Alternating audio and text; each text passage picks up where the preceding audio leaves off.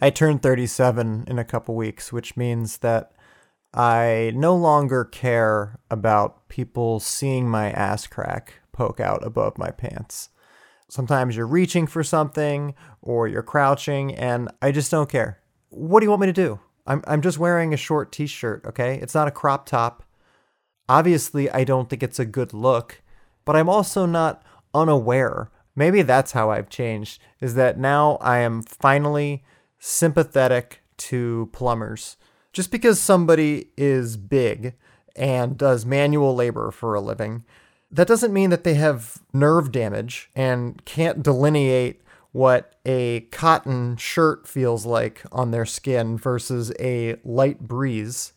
Now, as far as me having my fly open all the time, that is a totally different thing, and I would appreciate the XYZs that I continue to get.